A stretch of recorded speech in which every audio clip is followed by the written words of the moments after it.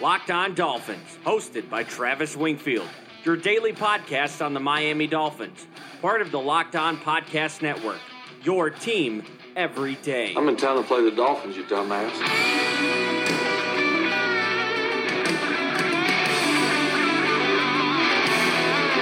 What is up, Dolphins, and welcome into the Monday, October the 14th, the Game Day Recap edition of the Locked On Dolphins podcast. I am your host, Travis Wingfield, and as always, I am here to bring you your daily dose of Miami Dolphins football. And on today's show, the Dolphins fall to 0-5, coming up 2 yards shy from the first victory of the season. We'll break down the game's crucial moments, go position by position on the evaluation standpoint, and give you 5 takeaways from the 17-16 loss. Plus, we'll take a trip back to campus and revisit college football's weekend action, and we'll check in on the Steelers and Texans and go around the tanking business in the NFL and update you on all the latest. But first, before any of that, I kindly invite each and every one of you to subscribe to the podcast on Apple Podcasts, Spotify, Stitcher, wherever you get your podcast from. Go ahead and do that. Leave us a rating, leave us a review. Give me a follow on Twitter. It's at Wingfield NFL. Voted the number 1 follow on Dolphins Twitter by Dolphins Twitter. You can find the show at Locked On Fins. We'll follow you back, and check out LockedOnDolphins.com. As always, we have the video breakdowns from this game live up on the blog right now. And let's go ahead and get right into this thing because we have a lot to discuss. That's another Miami Dolphins. I closed the Thursday preview show with the statement, "The loser of this game gets Tua Tagovailoa," and I'll defend that point later on, but Miami comes up 1 play short in a game that, quite frankly, simply could not have gone any better for the pro-tank crowd, and that's where we start with this podcast and the 5 takeaways from Sunday's 17-16 loss at home against Washington. The Dolphins fall to 0-5 now through the first 6 weeks of the NFL season, and the first takeaway from this game is that these crucial plays at critical moments seem to go curiously wrong, and I don't want to put the tinfoil hat on here or anything like that, but the Dolphins really outplayed Washington in this game, especially once Ryan Fitzpatrick came into the game in the fourth quarter. We'll talk about that here in takeaway number 2. The Dolphins had 21 first downs to Washington's 13. They outpossessed the football for the first time this year over their opponent by just a couple of minutes, but still, and they gave you some growth with some players that are encouraging going forward and showed the fight and effort and want to really commend this coaching staff for their effort to get this team up to a level to play a close football game this year in a season that has been beyond challenging for all of these guys. And some of that frustration boiled over today in the locker room post-game. Bobby McCain had a profanity-laced tirade in terms of his frustration with the losing. Cannot blame him. So I think the end takeaway from this game is that you should be proud of the effort those guys displayed and the coaching staff for getting these guys in a position to win the game, including that move at the quarterback position. Before we get to that, I want to discuss those 3 plays that did go curiously wrong, and we have to start first with the Kenyon Drake drop on the 2-point conversion play at the end of the game. You could see this coming from a mile away once Fitzpatrick got in the game and got the offense flowing. He put them in a position to win the game late. They had to go for 2. They had the momentum on their side, and you had to figure that Washington would have a better chance to win that game because they were the favored team if it did get into overtime. They run a simple short motion, bring Kenyon Drake from a plus split down the formation into a minus alignment right behind a pair of bunched receivers, a very common play in the NFL, a very common play in the Patriots offense. They ran that all the time last year with Cordarrelle Patterson, and it almost always worked. And the Dolphins didn't have it set up the best in this instance, but Kenyon Drake's got to catch that ball to give it a chance. I thought that was a very curious moment. Also, the other 2 I'm talking about, first, Mike Gesicki runs a hookup route over the middle of the formation on a 3rd down, a crucial 3rd down, and he was already on the ground, and I think Fitzpatrick thought he would get a flag out of it, so he throws the ball at Gesicki on the ground. It goes incomplete, no flag. Dolphins punt and put themselves behind the 8 ball once again. The other curious decision, or play I should say, was Daniel Kilgore rolling the ball to Ryan Fitzpatrick. I don't recall a missed snap from Kilgore in his time with the Dolphins. I don't think he had issues with the 49ers, and then all of a sudden, in that critical moment, you roll the snap. strange. The Dolphins outplayed Washington and couldn't come up with a victory because of plays like that. Takeaway number 2, Josh Rosen just is not it. I have been a proponent of this idea for a while. Not that I'm advocating it, I'm just telling you what I see. He's consistently late on his reads, and it gives defensive backs the opportunity to drive on the football and intercept him. He's seeing ghosts in the pockets right now. That early season magic that he had in the pocket, escaping pressure and making plays off script, is completely gone. He's going flat-footed in the pocket. He's displacing his feet when he throws the football, like jumping out of the way of passing lanes. He's just really spooked right now. I think he is a broken part that needs to go back into the shop and get fixed before he can really have a serious NFL career, because right now it looks brutal for Josh Rosen. His numbers, his production, his film, it all looks brutal. Takeaway number 3, I had a theory coming into this game that I think was way more tinfoil than I'm even willing to go, but Nick Needham getting called up to the active roster in place of an injured Xavier Howard is just another strange element to this entire season, as Needham was out there for first-team reps in training camp, even started a preseason game, but he struggled so much in those games, you had to wonder, is this guy going to have a chance to even get himself a chance to make a roster? Well, he gets called up and has a pretty damn good game, has a pass breakup, another pass that goes over the receiver's head when he's in tight coverage, so 0 for 2 in pass targets,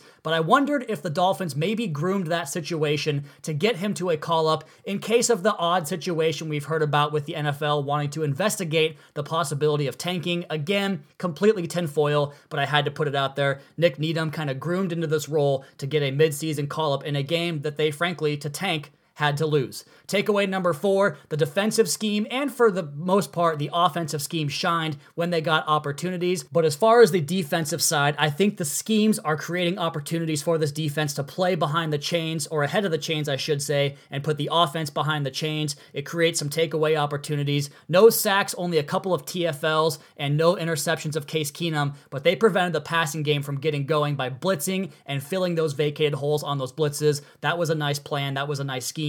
I think once they get more talented rushers up front and on the interior and some better cover guys outside, this scheme can really begin to take off. Not to the level we've seen with the Patriots, but hopefully something close to that. Takeaway number 5, this, for me, flat out clinches Tua Tagovailoa. I talked about it on the podcast to end the week last week in the preview episode, as the Dolphins now enter a stretch of games that really doesn't look like any type of possibility for a win coming down the pipeline, especially the way the Steelers are handling the Chargers right now. We'll get to that in a minute. The fact that the Jets beat the Cowboys with Sam Darnold back, the Colts a couple of games, the Bills, the Browns, the Eagles. It just looks like that Week 16 game against the Bengals is the only one right now that even looks winnable, and so getting this loss and propelling Washington into the win column really puts Miami in the absolute catbird seat to get that first pick, to get the quarterback, to hopefully change everything. As Tony Romo, if you didn't hear in the Jets-Cowboys broadcast, mentioned Sam Darnold's return and what it meant to the Jets offense, he just said he thinks this quarterback is special. Agree or disagree with Tony on the evaluation of Sam Darnold, but he said a special quarterback rises all tides. We've been talking about that for a while. To hear it from Romo is just plus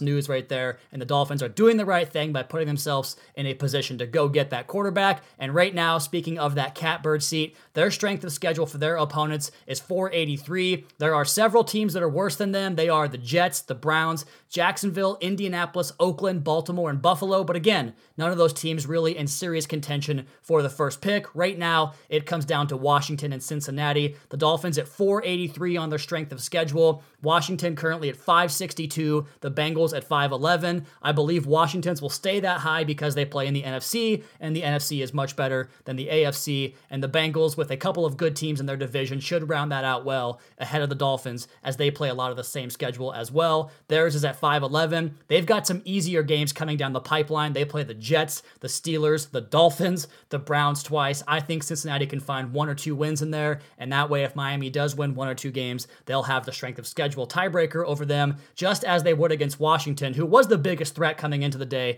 They have 2 more games against teams with losing record, so the strength of schedule is high, but they might not find any more wins. The Dolphins, I think, get a 2-game buffer over Washington because of the loss today, as Washington, with a tie with Miami, likely falls behind the Dolphins, who get the go-ahead for the first pick. So a great day for the Tankathon, not a great day for the Dolphins' other draft picks around the NFL. We're going to come back and talk about the game as a position-by-position breakdown and evaluation of this talent. We'll talk about the Steelers and Texans and college football as well. All of that coming up next on the Locked On Dolphins podcast. But first, if you can't find a workout that keeps you engaged, check out Peloton. Peloton is an immersive cardio experience with real-time features that will always keep you coming back. Get up to $100 off accessories when you purchase the Peloton bike and get a great cardio workout from the convenience of your own home. Go to onepeloton.com and use promo code LOCKEDON to get started.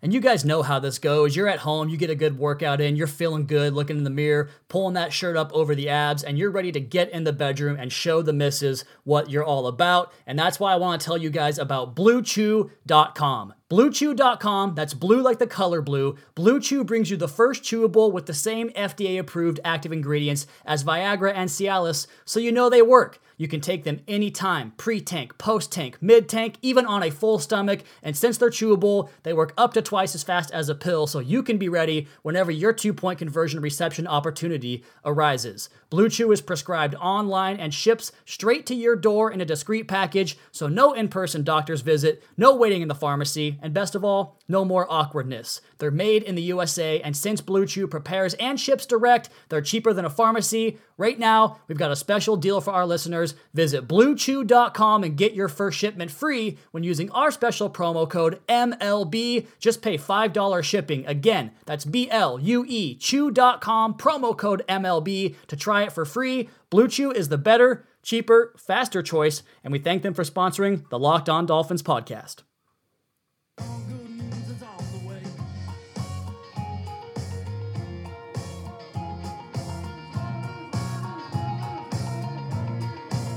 It is currently 21-0 Steelers at the start of the third quarter, so I do not believe that draft pick will find its way into the top 3 for us on this Sunday night at the close of business, Week 6 here in the NFL. Here on the Locked On Dolphins podcast, and we are breaking down the Dolphins and Washington game from Sunday. Miami comes up 1 point shy of their first victory, but puts themselves right back in the driver's seat for the Tua Tagovailoa sweepstakes. I know not what everybody wants to hear, but trust me, long-term, getting that first quarterback overall is going to go much further than what would have happened today had the Dolphins found a victory against Washington. And the good news remains that Miami put forth a solid effort that can maybe, hopefully, get them out of this whole purposely losing games discussion that the national media wants to talk about these players and these coaches not putting their heart and soul into everything, because they showed you on Sunday that's exactly what they're doing. Let's go ahead and get into this game now. The statistics from the game on Sunday: Miami almost put up as many total yards as their opposition for the first time this year,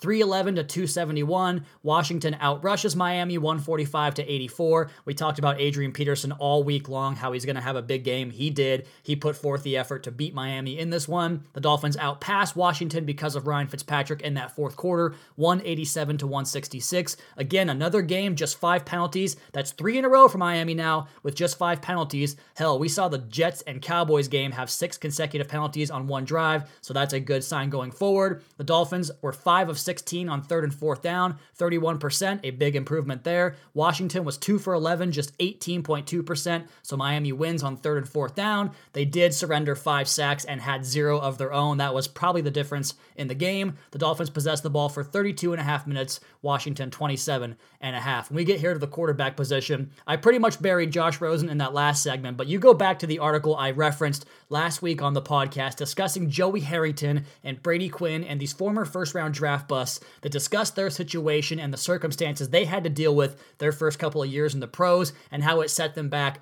I'm seeing the same thing from Josh Rosen. He is not placing his feet under pressure, seeing the ghost, stepping out of clean platforms and into traffic, not trusting the protection, not trusting his progression. It's just not working out for Josh Rosen right now. He'll start going forward, but I think he needs to go back in the shop to get repair work done before he can have an effective NFL career. Ryan Fitzpatrick, fantastic. Just that spark off the bench. He was on time, accurate, and he navigated the exact same pass protection that Josh Rosen had to deal with no sacks and no turnovers compared to Rosen's 5 sacks and 2 turnovers. At running back, Mark Walton gets the call over Kalen Ballage. Kenyon Drake still out-repped everybody at the position, but Walton had the biggest day of production, 5.3 yards per carry, the highest this season for a Dolphin, 75 yards from scrimmage, and Kenyon Kenyon Drake even mentioned in a post-game interview that final 2-point conversion play was supposed to be Mark Walton in there. Not sure if he's injured or what the call was, but they went to Drake after repping Mark Walton on that play all week in practice, and Drake, of course, as you know, drops the ball. He did go 10 for 40 yards on the day rushing, and the Dolphins' two backs between Walton and Drake had 15 targets,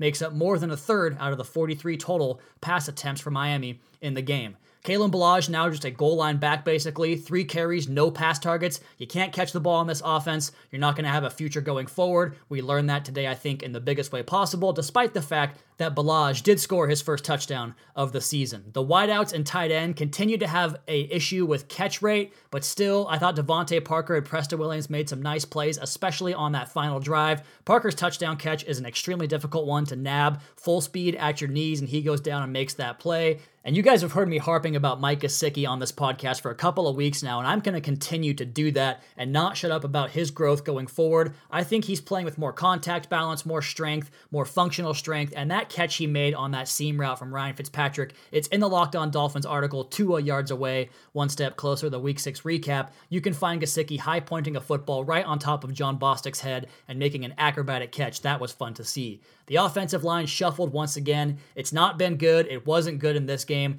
Jesse Davis, quite frankly, has been a tough watch this season. Not good at left tackle, slides out to right tackle and gets beat relentlessly by Ryan Kerrigan's speed rush, which probably isn't elite anymore, but it certainly gave Davis issues. Michael Dieter, the Dolphins' left guard, continues to be a work in progress. He has a tendency to get out over his skis, which can make him vulnerable to lateral pass rush moves from the defensive line as he tends to reach and gets beat that way. It shows up every single week. There's an example in the LockedOnDolphins.com page. Jamarcus Webb continues to struggle with speed rushes of his own. They want to help him out there. After all, he's a street free agent, but when you have struggles at the other tackle position with speed rushes, there's not a lot you can do. Isaiah Prince was the 6th offensive lineman into the game. I've always thought that was his best chance to make an NFL career. I haven't quite gotten around to looking at him individually.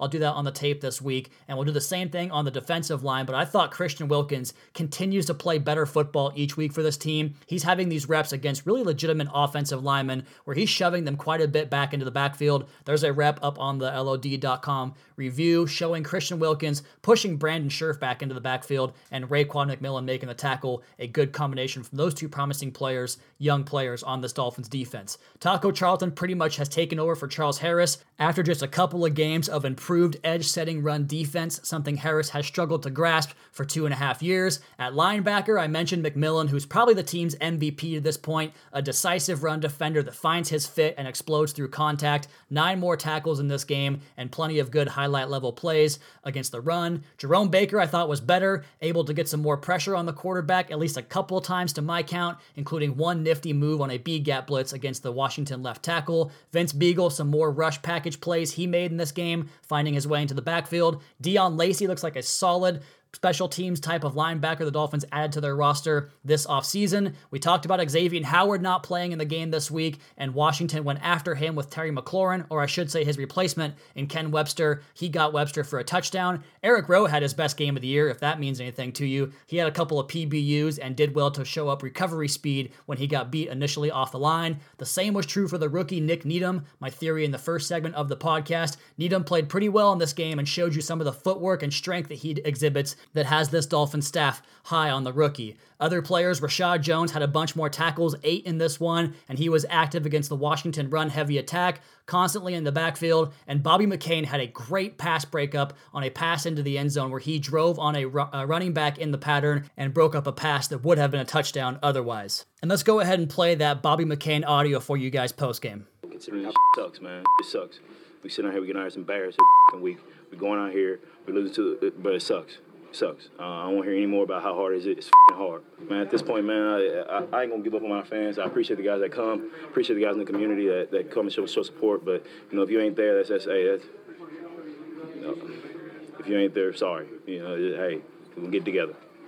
You do feel for a player after a comment like that. You can tell it's wearing on him. You can tell he kind of has to check himself with the comments he makes to not get himself in trouble with the league, with the team, whatever it might be. A guy frustrated by losing. Those are the kind of guys you want. This guy's a team captain, a good player for you. Hopefully he can get through the other side of this and make it to when the Dolphins do have success down the line. And the success of that rebuild starts next offseason with a bevy of draft picks. Right now, several of those picks looking pretty good, especially the one that Miami owns organically. The Steelers up 24-zip on the Chargers, so that one not looking good. We'll come back and update you on Miami's current draft status, what happened around the college football weekend, and hit a few quick news items. All of that next here on the Locked On Dolphins podcast at Wingfield NFL at Locked On Fins.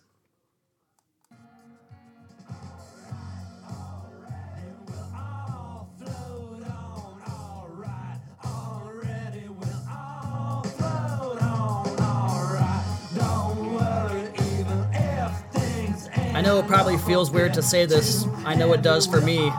But the Jets' victory over the Cowboys on Sunday was a big deal for Miami in their pursuit of a high draft pick and, of course, getting other teams off the idea of that high draft pick. Also, the Cardinals and Broncos get their second wins of the year. The Cardinals over a bad Falcons team who has just one win. But again, that strength of the schedule opposition plays here in Miami's favor, as Atlanta in the NFC South is certainly going to have a tougher strength of schedule than Miami. And now it looks like with a pair of wins each, the Cardinals and Broncos can probably get away from Miami in the Tankathon. The Bengals do lose, however, so they remain atop the Tankathon list with 0-6. They have the bye next week with the Dolphins going to Buffalo, so Miami can get back over the Bengals with the loss next week in Buffalo. So all things told, in a week where Miami's competition for the first pick improves and the team surrounding the Pittsburgh Steelers for the other pick improves, the Dolphins can't get the help from the Steelers and Texans in order to cooperate for higher draft picks the rest of the way in the first round. The Texans and their outstanding quarterback, Deshaun Watson, beat the Chiefs and their fantastic quarterback. That pick is not going to be good. It's going to be in the late 20s because Houston is playing good football. Unless something happens with an injury, the Texans are going to win the AFC South and probably win a couple of playoff games as well. So that pick will be at the back end of the first round. The Steelers, like we mentioned, up 24-zip. I think I'm going to go ahead and write that game off here about midway through the third quarter. The Saints are now 4-0 without Drew Brees and 5-1 on the season. That pick is going to be in the 60s, as I'm sure New Orleans is headed back to the NFC Championship game. Other news around the league, Jawan James missed his 5th game on Sunday for the Broncos. He misses one more game, that 6-game barometer, and I had no idea about this rule before a couple weeks ago. If he misses 6 games, that pick falls into the 4th round instead of what we expected at the 3rd round pick in the compensatory formula. He is expected to return last week, so if he can play the final 10 games, the Dolphins will get that pick right around pick number 100. If he doesn't play every game, then that pick will fall somewhere in the 130 to 140 range for the Dolphins. One quick roster update. We talked about Nick Needham coming up off the practice squad to replace Xavier Howard. Well, he actually replaced Doug Middleton, the safety, and Needham's practice squad spot has not yet been filled, so the Dolphins will probably sign somebody this week to the practice squad. Currently, if this game holds up as it is, the Pittsburgh Steelers 24, the Los Angeles Chargers zip. The Dolphins will be at picks 2, 8, and 25 after the close of business in week 6. And speaking of those draft picks, let's go ahead and go back to campus and talk about the college scouting report from the weekend. As you guys know, I spend my weekends at home watching college football, getting you all the latest and greatest from some prospects the Dolphins will certainly look at this April. And we start with the quarterback position. 4 of the 5 guys I'm keeping an eye on were in action on Saturday. Check that. 3 of them were. Justin Herbert played on Friday night against the Colorado defense. They won that game 45-3. But I continue to be unimpressed with Justin Herbert for the way he handles certain situations that I think translate best to the next level, dealing with pressure, seeing some ghosts, making poor decisions, or being late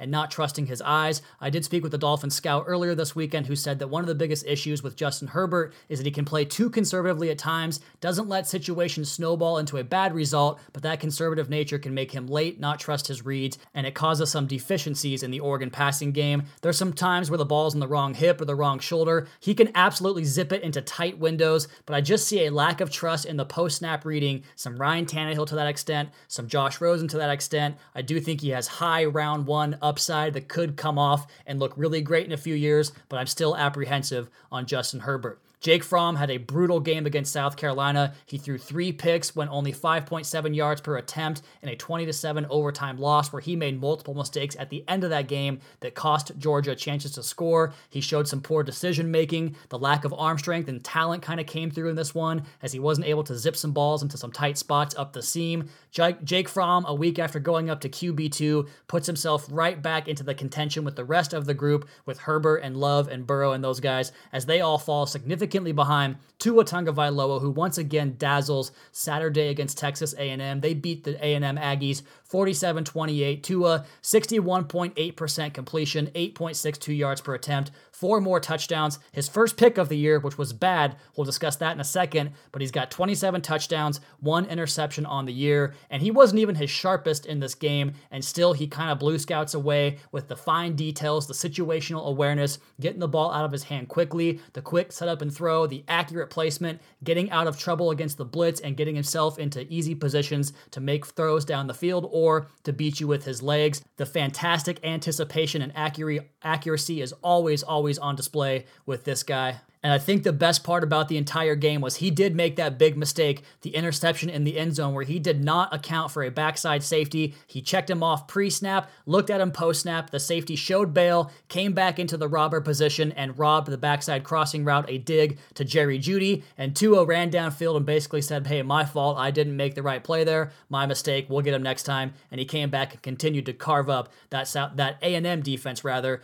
Tua right now has a 9-to-1 career touchdown to interception ratio, 81 touchdowns, 9 interceptions on the season. They take one step closer to drafting Tua. The guy that might have put himself into QB2 status and been the contingency plan after this week of football, Joe Burrow, a big-time 42-28 win over the Florida Gators. He goes for 293, 12.2 yards per attempt, 3 touchdowns. He completes 21 of 24 passes and just spanks the Florida defense, a good Florida defense, with his decision-making, his processing, his anticipation, accurate throws on in-breaking routes, making big plays down the sideline, winning within the structure of the offense. He even went off script a few times, something I dinged him for last week, and made some big plays that way. Joe Burrow has arrived, and he should be in consideration for a first-round pick, but again, all of this comes back to say that I think the gap between Tua and the rest of this class increased once again. He is QB1, and he is only going to be QB1 from here forward. He is the entire intent of this entire process. He has some tests against some big-time defenses coming up, but I expect him to pass those tests with flying colors. He did it last year before he got injured, and then the one bad game he really had, if you study the film of it, against Georgia, was on one leg. I expect him with a full bill of health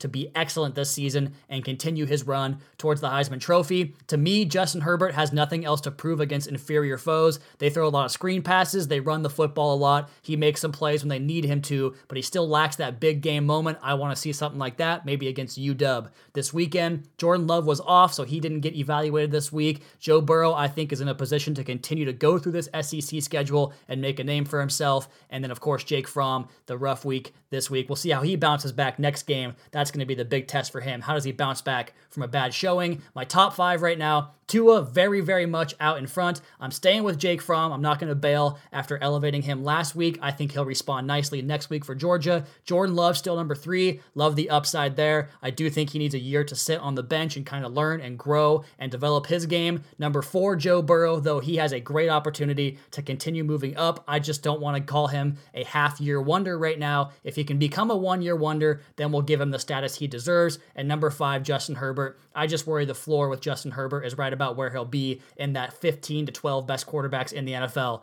and I want better than that. And we are just about out of time on this edition of the Locked On Dolphins podcast. We'll go back to campus on either tomorrow or Wednesday's show and tell you about the other guys I scouted for Miami at positions of need. We have some notes from a Dolphin scout we'll get to later in the week as well. You don't want to miss that. And again, I'll close this podcast with this. I do believe the Dolphins secured Tua Tagovailoa with the loss to Washington, and that, my friends, is cause for celebration. But as for today's podcast, that is going to do it. You all please be sure to subscribe to the podcast on Apple Podcast. Leave us a rating, leave us a review. Check out the other Locked On Sports family of podcasts for all the local and national coverage of your favorite teams. Follow me on Twitter. It's at Wingfield NFL. The show is at Locked On Fins. Keep up to date on the Daily Dolphins blog over at LockedOnDolphins.com with the post-game recap article up there right now. You guys have a great rest of your night. We'll talk to you again on Tuesday for another edition of the Locked On Dolphins podcast, your daily dose for Miami Dolphins football. He just drove off sometimes like a king.